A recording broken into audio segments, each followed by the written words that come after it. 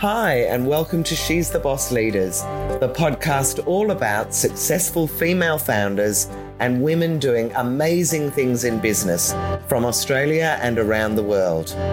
I'm your host, Jules Brooke, and this episode is sponsored by Brand for Brands, a branding agency run by two sisters located in Sydney. They specialise in building and refreshing brands that speak to the right people, the ones that will invest in your products and services. I hope you enjoy the episode. Hi, and welcome to She's the Boss, the show that is all about female founders and women doing amazing things in business. Now, before I introduce my guest, let me just say, if you enjoy this episode, please like, please comment, and please subscribe to the channel.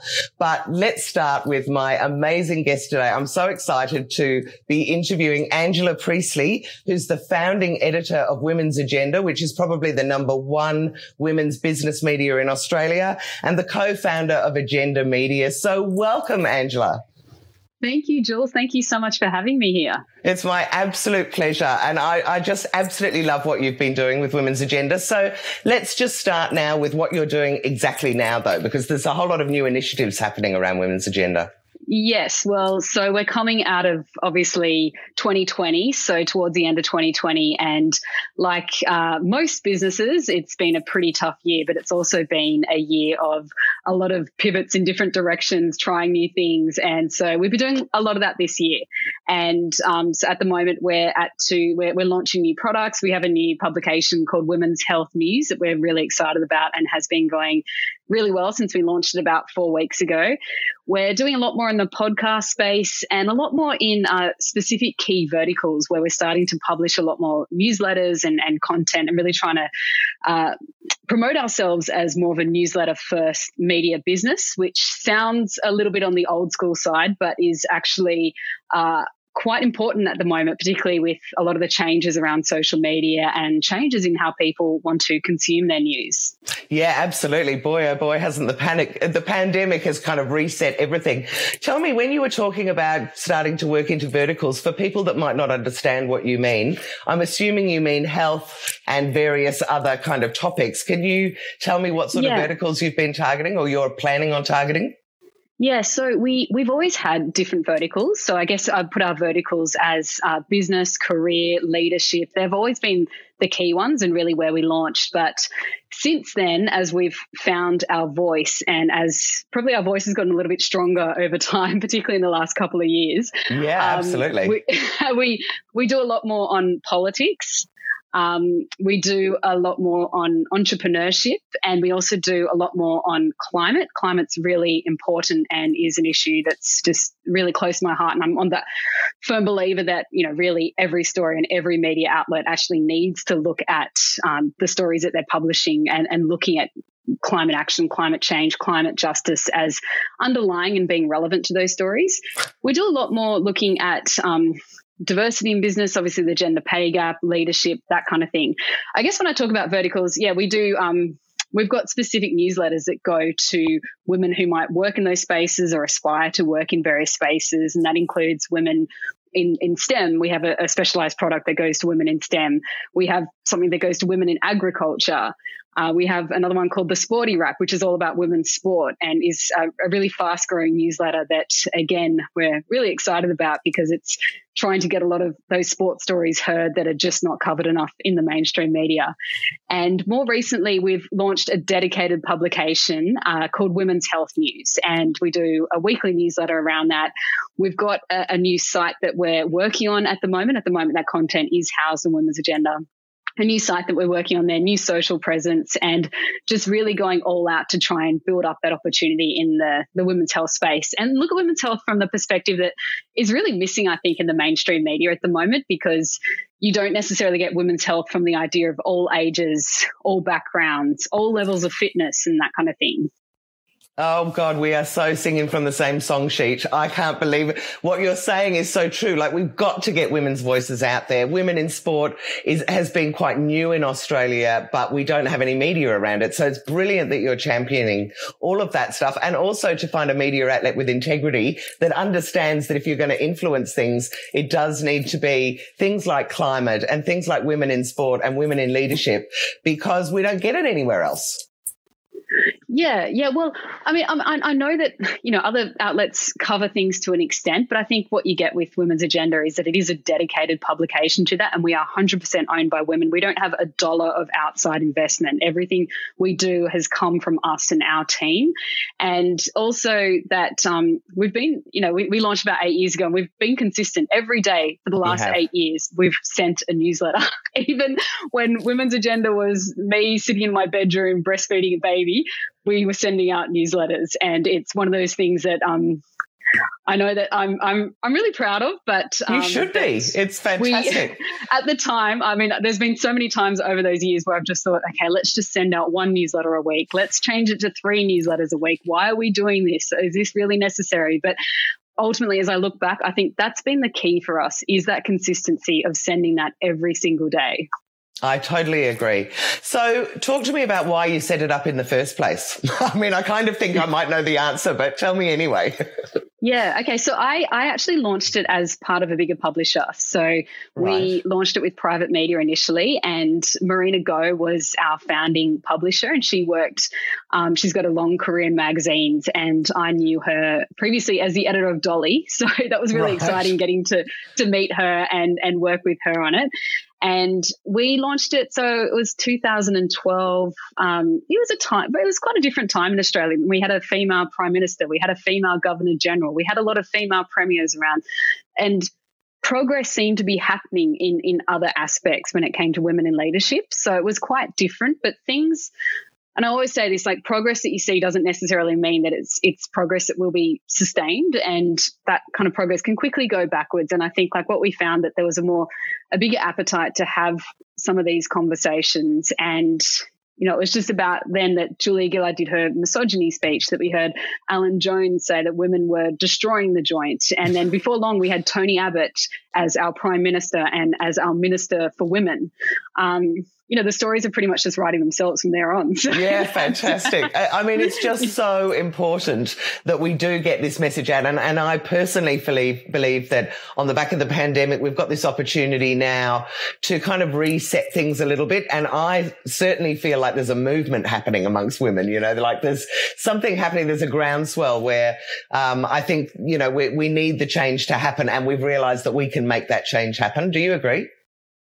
I think so, yes. And I think there is that groundswell of making sure that, in doing so, we don't leave any women behind as well. I think that's the most important part of this debate, to make sure to look at it from all perspectives and all women, and to acknowledge the fact that some of us come from more privileged backgrounds than others, and we need to really lend out a hand to support everyone in this journey, and not forget that as we move forward. So yeah, I totally agree. In fact, I've got a little motto with She's the Boss, that it's all about lift the women around you, empower the women around you, because certainly as an older woman, I feel like there's a lot of us that have a lot of experience that we can do to actually lift these other women up as well, so that we're, on more of an equal playing field. And also the power of all of us being at an equal level will hopefully sort of bring around some of that change as well. Now, let me ask you, though, I am intrigued to hear about your own personal story. Can you take me back from sort of high school days, where I assume you loved writing? Because having looked at your LinkedIn profile, you are definitely a woman who's always been in journalism. But can you take me back and take me through your career and how it led to you starting Women's Agenda? Okay, so, and when I say started, so it was launched with a bigger publisher, and then I actually acquired it in 2016 when I was at home. I was taking my second stint of maternity leave at that point, and I was at home with a newborn, and the opportunity came up, and it was kind of a take it or leave it situation. And I loved the publication. But the thing was, I had to keep it running at that point. So he was only a few weeks old at that point, and we just needed to make it happen, and no resources, nothing, just to make it. Well, it's work. Amazing that you did that, because I remember you as the editor of it, and what a great, fantastic media outlet it was. But for you to actually not let it go down the gurgler, as has been happening with so many other media outlets. But take me back now and tell me how it all unfolded. Sure. So I mentioned at the beginning of this conversation that it's not that interesting. So I bet it is. Go on. I'll listen, and if it's boring, I'll tell you. Okay. Well, you mentioned about journalism. So I think I always wanted to be a journalist. Of course, I had the ideas of various careers as a younger child, but when I started to think about what I wanted to do academically, and I wasn't a great student at school, I got into a lot of trouble at school, and I didn't really have much direction. And it was a case of, as soon as I did have a direction and I saw that, I knew that I wanted to be working in the media. I loved news magazines, and I wanted to be a part of it. So, and specifically, I liked international relations. I liked international affairs. I liked to look at what was going on overseas. I liked politics, all of that. So that's where I wanted to go. So where were you though, Angela? Where did you actually grow up? Were you an inner city kid or a country kid? No, I grew up in Sydney, so I don't know if I'd call myself probably in between there, those two. Right, yeah. But, in a big family? Well, I mean, have you got lots of brothers and sisters? No, I've got a brother and a sister, so a reasonable sized family, but I've now got 3 children, and it feels like a very, very, very large family. So I don't know how people do it. Yeah. I've got 3 as well. It does feel ginormous. Okay, yeah. So you grew up in this family. Why journalism though, other than you loved writing? Were there any sort of outside influences or something that you had seen that made you think, I want to do that when I grow up? Yeah, there were. I mean, I don't come from a family of media or journalists at all. I did come from a family that had a good news appetite. That's probably how I describe it. So if I think about my father, he was always reading the paper. That's how, the mornings he would be there, he'd be reading the newspaper. Yeah. And I think that was always a part of our lives. And it's why I often try to encourage other people, though it's hard now, given everything's digital, but to try and encourage that in your kids' lives somehow, like to accidentally have them involved in understanding what's going on through. And it was so easy back then because we had the newspapers. They'd be sitting on the paper, the table. As kids, you start looking through the cartoons. You might venture into the sports section. You might venture into the lifestyle section, yes. And all of a sudden you're on the front page and you're seeing all of it and trying to get an idea of what's going on in the world. And I think that's really important. We always had subscriptions to news magazines and things as well. And I don't know if it was ever deliberate, but it was always there. So I would read those things. And that's probably what got me interested. I remember a specific article, which it was around the time of the Columbine massacre. And I read this piece, and it just, so I was in high school at that time. And when that happened, it was, you'd remember that. It was I don't think anyone will forget it. And of course, it was awful. There's been so many high school shootings since that we don't necessarily remember the names of them like we do those first few. But I just remember reading some of the commentary around that. And for whatever reason, I was really taken about it in terms of the analysis and what was going on in the lives of those children and the families. And for whatever reason, I had that moment where I thought, that's kind of what I want to do. I want to write those pieces that tell the human side of some of these bigger news stories that are obviously really difficult and challenging, but they're so important to get heard. They are so important. Yeah. Go on. No, I was going to say, so you had this great idea. How did you even go about trying to become a journalist? Well, so I wanted to study journalism. That was the first thing. Right. So I needed to get good marks to do that. And I was nowhere near good marks at that point. So I think I looked at that as the sense of, well, that becomes a goal. And I think that's, again, important is at that point in high school, if you don't know what you're working towards, it's hard to be motivated to work towards that. And I saw that transition point in me, and it was good. So I was able to work for it. And then I studied journalism at UTS here in Sydney, and I kind of looked and thought, I don't think I'm going to make a great journalist. I don't have much confidence. I kind of lacked the interviewing skills. How untypical of you as a woman to be going, I don't know that I'm good enough to do this. So I'm glad you ploughed through.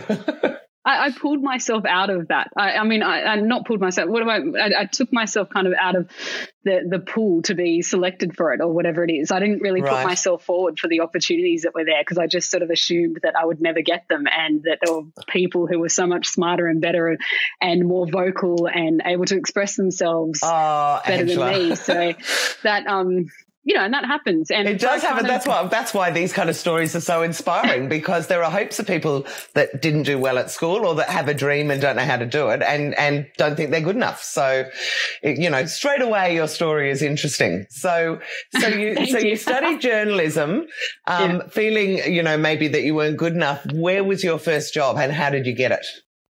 So I worked a lot of casual jobs. So I worked a lot of call center jobs, which were really good, I have to say. Like I felt that was good experience because I had to call people and ask them to do surveys, and that's hard. Like that gives you confidence in the phone, and I didn't have that confidence. And you get used to rejection. I remember I did a whole lot of that, but I was selling custom toned kitchens over the phone back when I was a student. Yeah, exactly. And I remember it's so hard, but you get used to if someone says no, it's not really about me. It's just move on to the next call.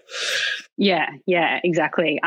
And I was overseas for a while traveling, and I spent some time in Sri Lanka. I thought about doing aid work. I was really keen on that, and I came back and studied international relations. And then from there, did a few other jobs, conference producing, things that just were not all sorts for of me. Things So you didn't go straight into journalism. You just kind of dabbled around the edges for a while. Yeah, absolutely. Yeah, that's exactly what I call it, like dabbled around the edges. I had got my first journalism job as a tech reporter. And did you know anything about tech? I knew absolutely nothing. It's not even about tech. I was writing about enterprise storage systems and software. Oh, my giddy aunt. I was writing about, big Big data. I did a project with big data and I had absolutely no idea what it was.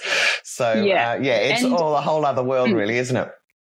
Yeah, and again, it was such a good start because we published a magazine there, so I got experience working on a tech magazine, and we also published newsletters there, so I got experience working on those newsletters and working across the site and working really fast on stories and working on something when you don't know the background material and you have to ask the questions to figure it out. So that was good. And then, but in saying and being that in that sense, I also found at that time that there weren't many women working in those roles in tech reporting. It was such an exciting, fun area. And I kind of, again, excluded myself from it because I was like, I'm not a geek. I'm not these are all guys that love getting the latest phone or whatever. Yeah, technology and the Palm Pilots and all the things that came out. Yeah. But why were you given that role in the first place? Because I would have thought it would have been very unusual to give a woman a role in tech back in the days when it was all the guys that were all over those kind of topics. Yeah, I don't know. I think maybe I just annoyed the publisher and I just said, can I have this job? You wanted it. You went after it. I wanted to work there. I really wanted to work there. It was, that was if in journalism, you don't get a lot of those opportunities. So when they come up, and especially, when you can see like little ins, I'm like, that's a little in for me. And that's a starting place. And then you can go on to other things. Like you take them. I mean, the opportunity to write, to get paid to write, to get paid to do interviews and to publish content. It was such a thrill for me. And still was until I found myself paying other people to do that. So, which is still a thrill and is amazing. Well, we're not quite there yet in this story. So you've just started out and you've got this job in IT. What happened next? So I worked across different business publications, business magazines, and I really enjoyed that. So business print magazines, which is really fun because you get to do covers and you get to do layouts, and it's really a creative process. And I started editing those magazines and running my own news teams. And at that time, making those transitions more into digital and being a little bit more entrepreneurial, because I always worked for publications that were kind of, not particularly well funded. I was never in the glory days of journalism at all. It was, But how did they and when did they decide to make that leap to go into digital? Because that was a moment in time, really, wasn't it, when all of a sudden the media outlets started going, hang on, we really should jump into this whole internet thing. Yeah, so there was always, everywhere I worked, everything was always online by the time I got there. But it was more that if you were doing print products, it was the online part became the secondary component of your products. Yes. And then all of a sudden we made the switch.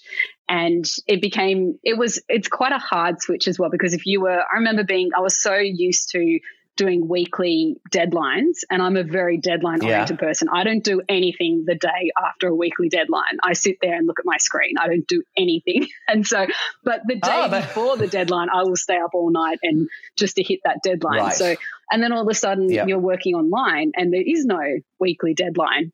You're doing daily deadlines, and you have to completely. Oh God, I had never thought of that. You're right. So there's no sort of respite. It's constant, always on. Yeah, there's no respite, but at the same time, if you're kind of really set and it's quite clear, then there is respite, because at the end of each day, you should have published your stories. You're done. You're not kind of sitting there going, I haven't started the 3 features I was supposed to have done yet. So.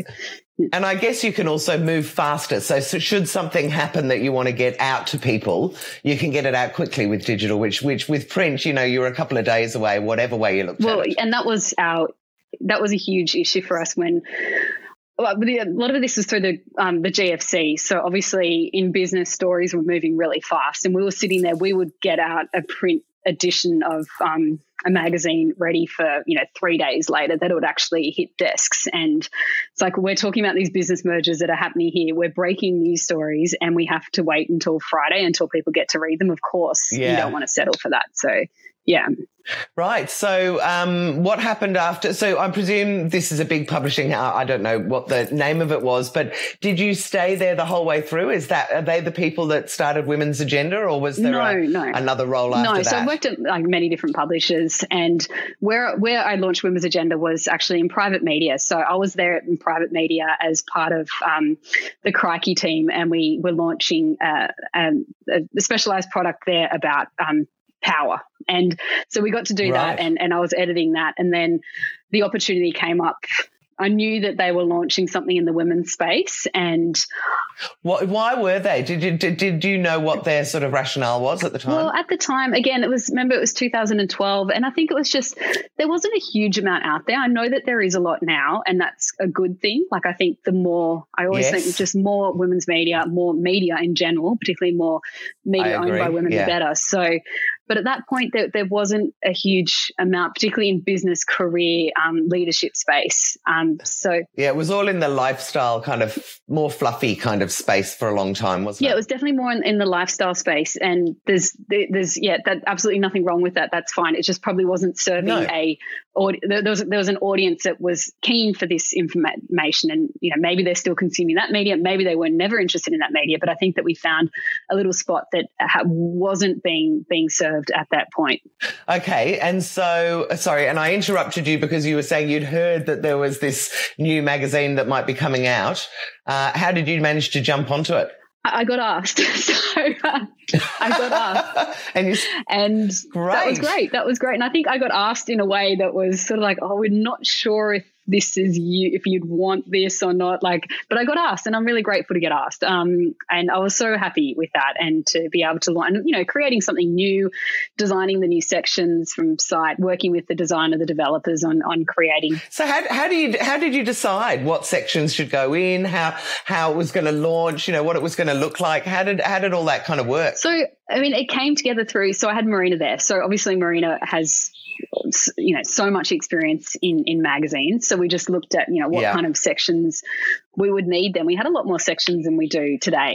It's ended up very different to how we imagined it. We did a lot more, we were doing some fashion content and some beauty content and things that today would not work with our audience. Fit in that, would not be right. Yeah. But, we were doing all of that, but we're trying to do it from, I guess, a perspective of being in business. So the fashion was more about, what you might be wearing to work, or we would try, and Marina was great. She would go, I was a little bit too shy for this, but she would just go and get, quite well-known business people, and she'd just start photographing them with her iPhone and say, yeah, we're going to put this on the site. Good on her. Send through what you're wearing. You're going to be what I wore today. And so just getting, just different women to basically submit that. So we don't do that type of content today. We definitely turned a lot more down to covering a bit more general news and trying to general news from a women's perspective, and a lot more on politics as well.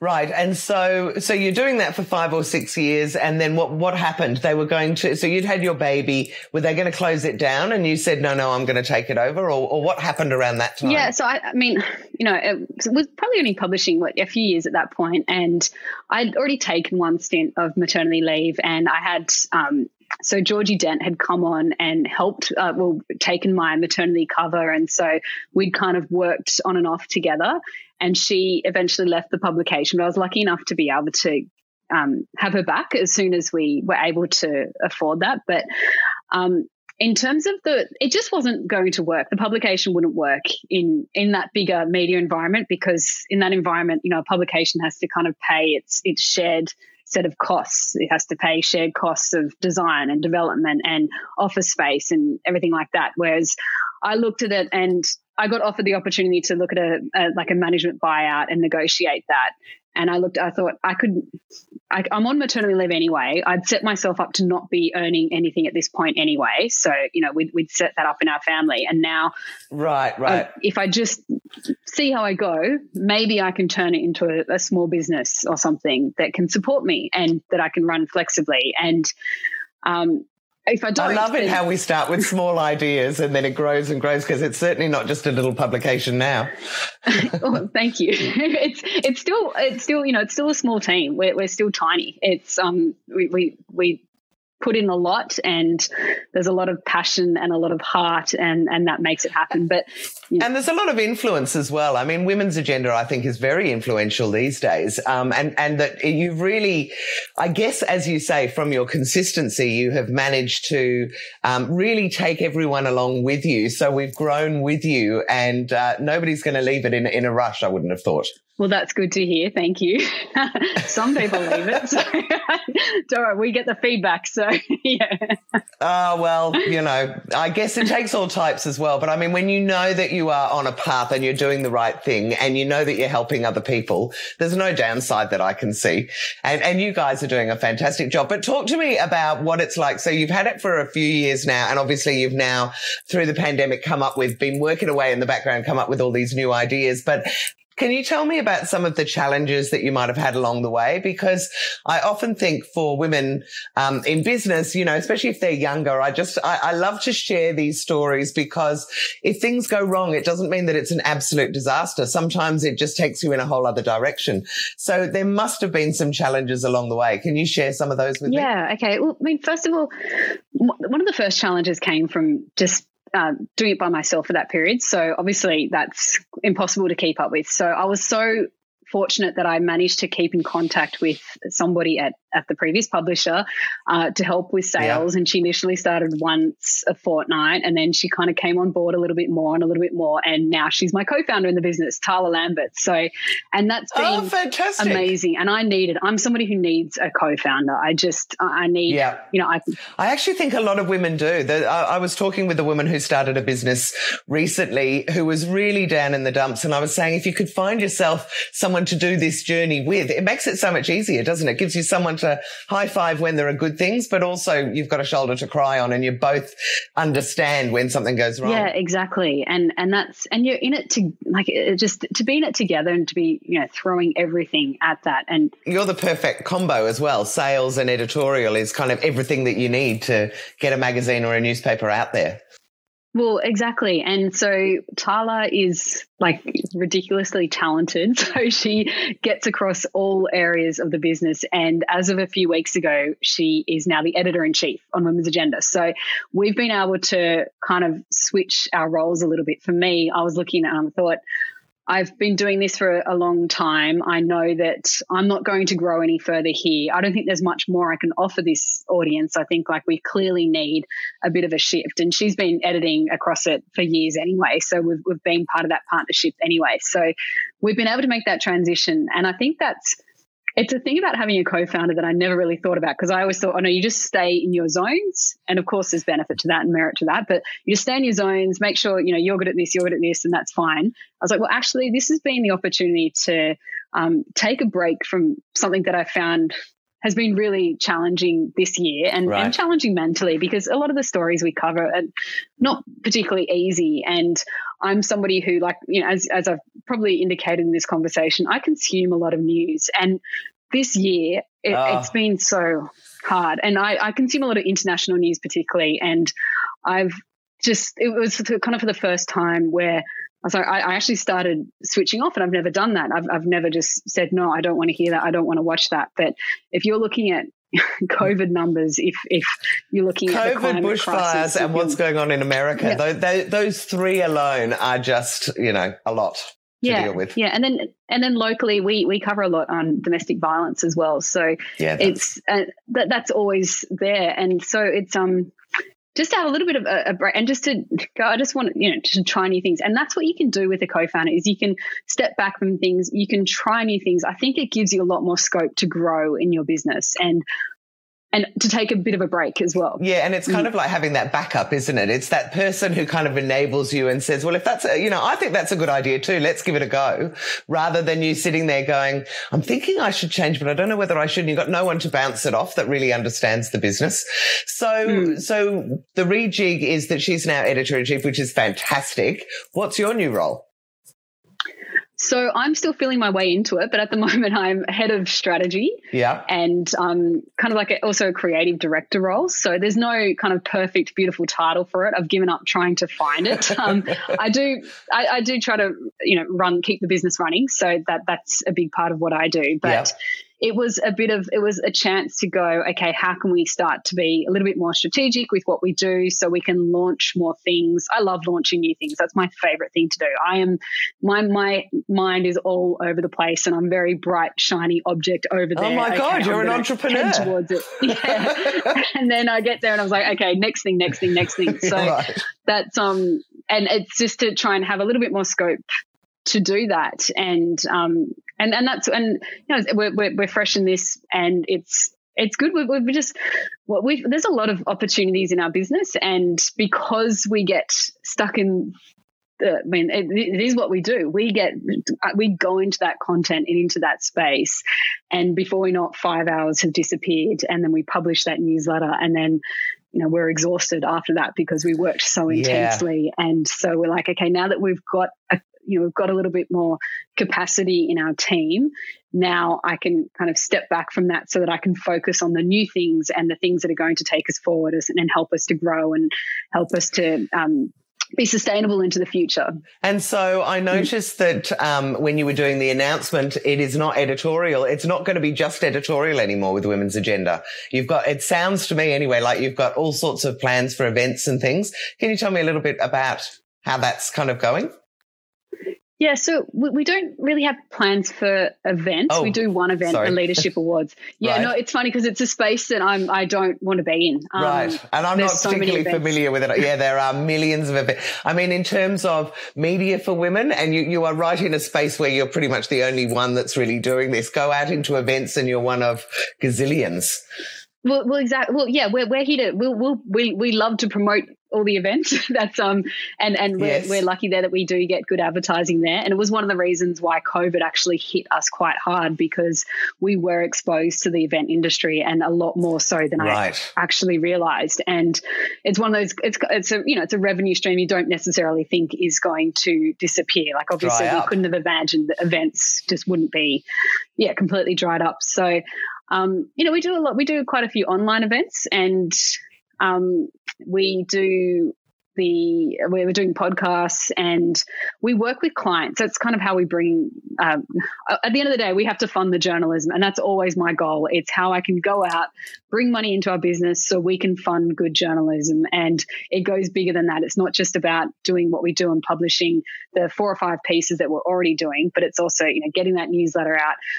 Trying to grow our team, trying to, be in a position where we can hire journalists. Like that is just like gold. Yeah. And especially for you, knowing how exciting and how great it was to be paid for the work that you did. It's great that you want to kind of do that now. And especially because, you know, if your team is all women, you're supporting all those poor journalists out there that, I mean, through my Handle Your Own PR business, I'm watching the media outlets fall over one after another with amazing journalists that are being put out of work. So what you're doing is fantastic. There's so much talent out there, and I'm so happy to have good talent in our team. I have to pinch myself because I mean, I know you look at me and you think, okay, that she's been in journalism a long time and writing a long time, but like I don't write anywhere near as well as the people that we somehow managed to get in our team. And I feel so lucky and grateful to have them there because they just make it happen and they make our publication sing. And we also have great contributors and great, other people who come in and do various parts of our business as well.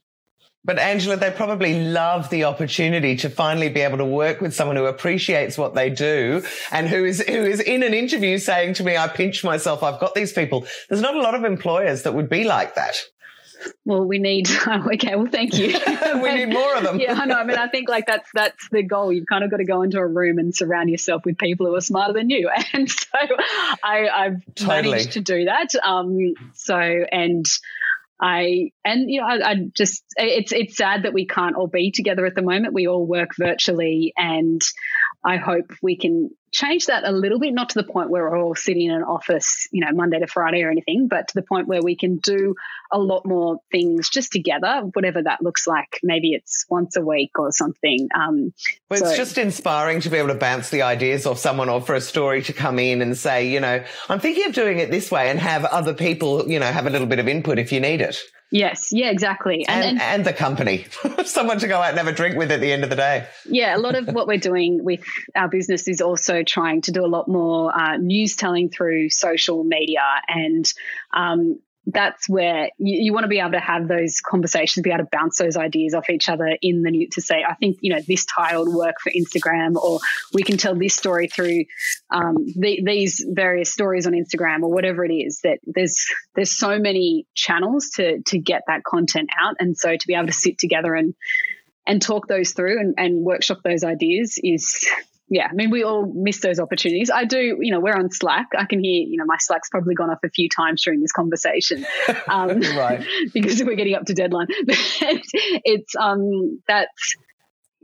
there's certain things that you can do there. We still do an 8:30 news meeting every morning. So we're trying to keep up with certain routines as we have through this period. But yeah, not quite like being together. No. And I guess, you know, that's what we know across, it's affected so many people across the world, you know, that it hopefully, you know, 2020 is just going to be a year we're going to look back on and go, oh my God. I keep saying to my children, they should be keeping a journal. And they said, but what am I going to put in there? Nothing. And I went, that'll be really interesting to someone in 20 years when they're studying 2020 to say, and look at all these journals from people and they all did nothing because, you know, they were kept at home.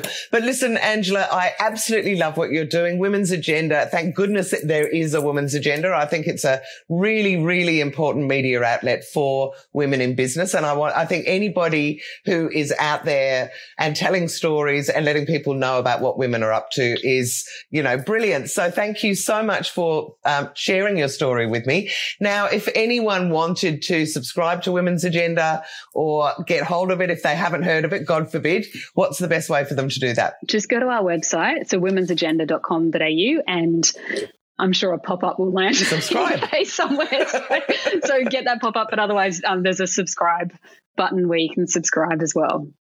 Well, thank you so much for the interview today. For those of you that are watching, I hope you found that really interesting. I do love Women's Agenda.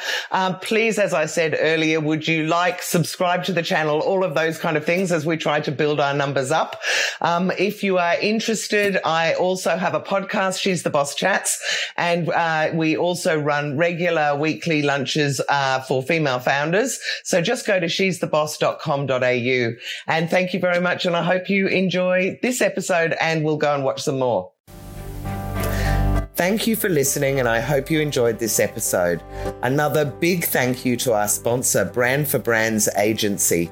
To find out more about Brand for Brands, go to brand.for brands.com. To watch this or any other episodes in this series on video, go to the She's the Boss YouTube channel. And to find out all about She's the Boss, how we are making female founders more visible and lifting up the women around us, go to shesthebossgroup.com.